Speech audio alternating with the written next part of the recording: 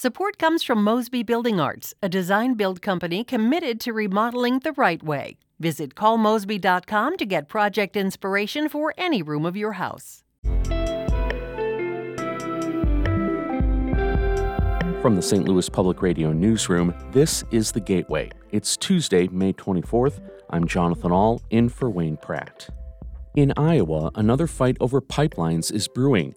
This time, instead of oil, the proposed pipelines would carry carbon dioxide away from ethanol plants. But some farmers don't want them on their land. It's a nightmare. It's a living nightmare. Because, it'll be right smack in front of our house. It's hazardous material. How farmers' experience with a past pipeline is informing current concerns. That story from Harvest Public Media is coming up. Missouri's foster care system saw nearly 1,700 instances of missing children in the 2.5-year period that ended in December 2020, according to a federal report. St. Louis Public Radio's Chad Davis reports. The U.S. Department of Health and Senior Services Inspector General's office released its report this month. The foster care children in Missouri went missing between July 2018 and December 2020 for an average of 37 days. There are nearly 30,000 children in Missouri's foster care system. Nationwide, there are more than 110,000 instances of children missing from foster care during that period. I'm Chad Davis, St. Louis Public Radio. St. Louis Public Schools and the district's teachers union announced yesterday that educators will see a big pay raise next year. All full-time district employees will receive an 8% pay increase starting July 1st, 2022. Then educators will get 3% raises the next 2 years. Starting teacher salaries will go from almost $42,000 to a little more than $45,000. The move is part of an agreement between the district and the American Federation of Teachers Local 420. St. Louis Public Schools leaders hope this pay will help it compete with suburban districts in the region. District leadership also said the increases were necessary because of inflation and the tight job market. Low-income Illinoisans getting government housing assistance will soon have more options thanks to a new law. Alex Stegman reports. Landlords will no longer be able to reject applicants who use disability payments or Section 8 vouchers. The law makes it a human rights violation to deny someone housing based on that income.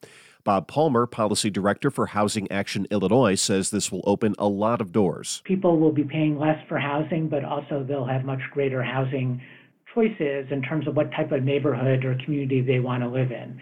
And we feel like that's the type of society that we should be trying to promote through our public policy. Chicago, Cook County, Naperville, and Urbana already have local ordinances against source of income discrimination, but this law makes it statewide. It takes effect January 1st. I'm Alex Degman.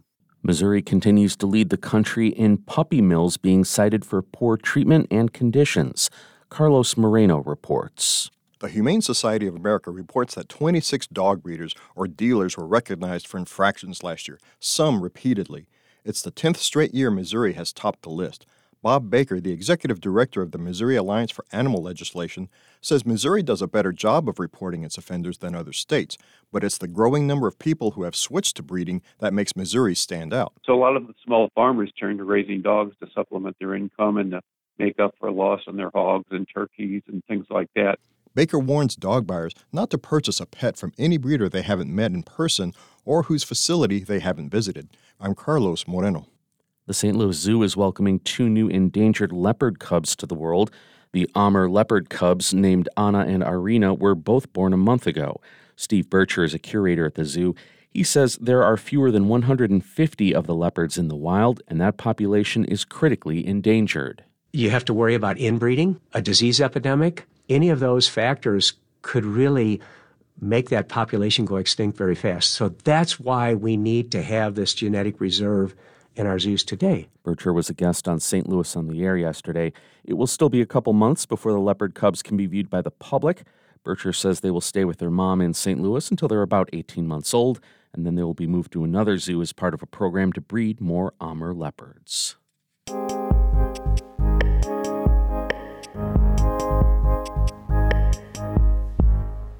Farmers in the Midwest are gearing up for a fight over whether pipelines can cut through their land.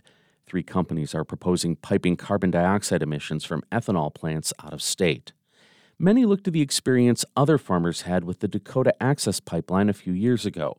Harvest Public Media's Katie Pikus reports. Keith Puntney's home in Boone, Iowa has become a library dedicated to his fight against the Dakota Access Pipeline.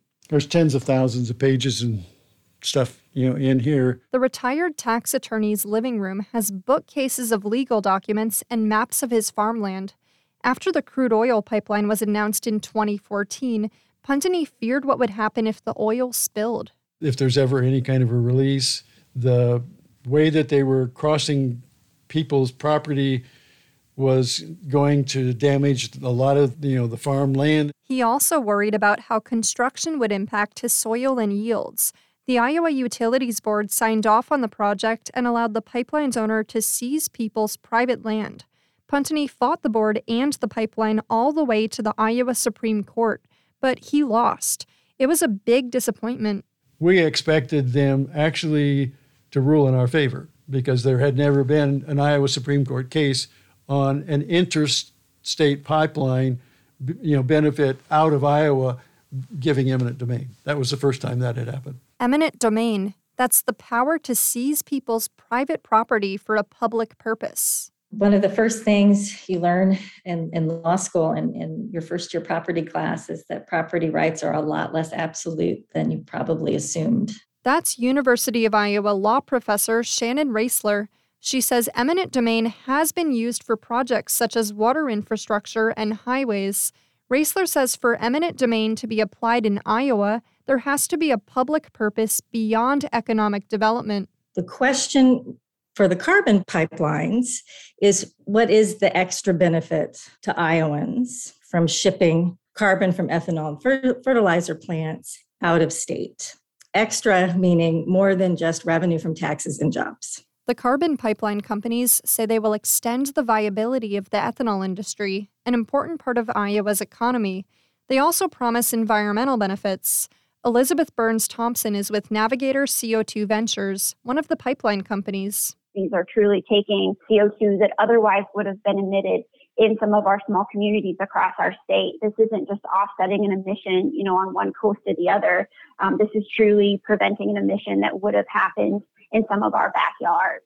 But some Iowa farmers don't see it that way. This is greenwashing on the benefits that they're trying to sell. Richard McCain has more than 900 acres of farmland in northern Iowa. Some of the land has been in his family for more than a century. He and his wife, Phyllis, are familiar with how other farmers struggled with the Dakota Access Pipeline. They worry about the safety of the carbon dioxide pipelines and being forced to give up the land that they've worked hard to protect. It's a nightmare. It's a living nightmare because, it'll be right smack in front of our house. It's hazardous material. It makes a person angry that this is private property and they think they can come in and do what they want to. In Keith Puntney's case, 5 years after the Dakota Access Pipeline's construction, he's still seeing impacts.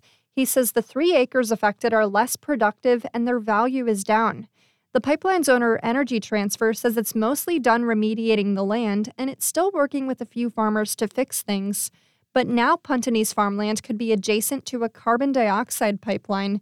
He says it's deja vu. I have concerns that this is just same thing, different day in terms of how this pipe is going to be put in the ground, and that the issues that I experienced and still experience 5 years later are not ending. They're just going to happen to somebody else. So Puntney is preparing for another fight, and he's not the only one.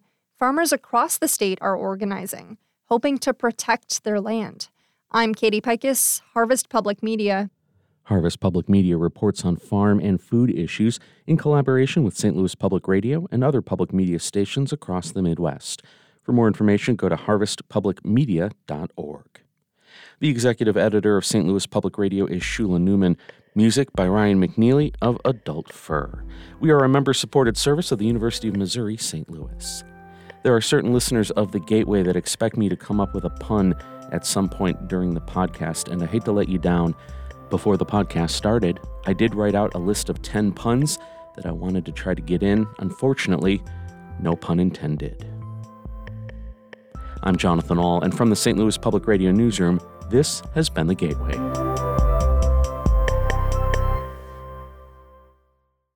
Support comes from Mosby Building Arts, a design-build company committed to remodeling the right way. Visit callmosby.com to get project inspiration for any room of your house.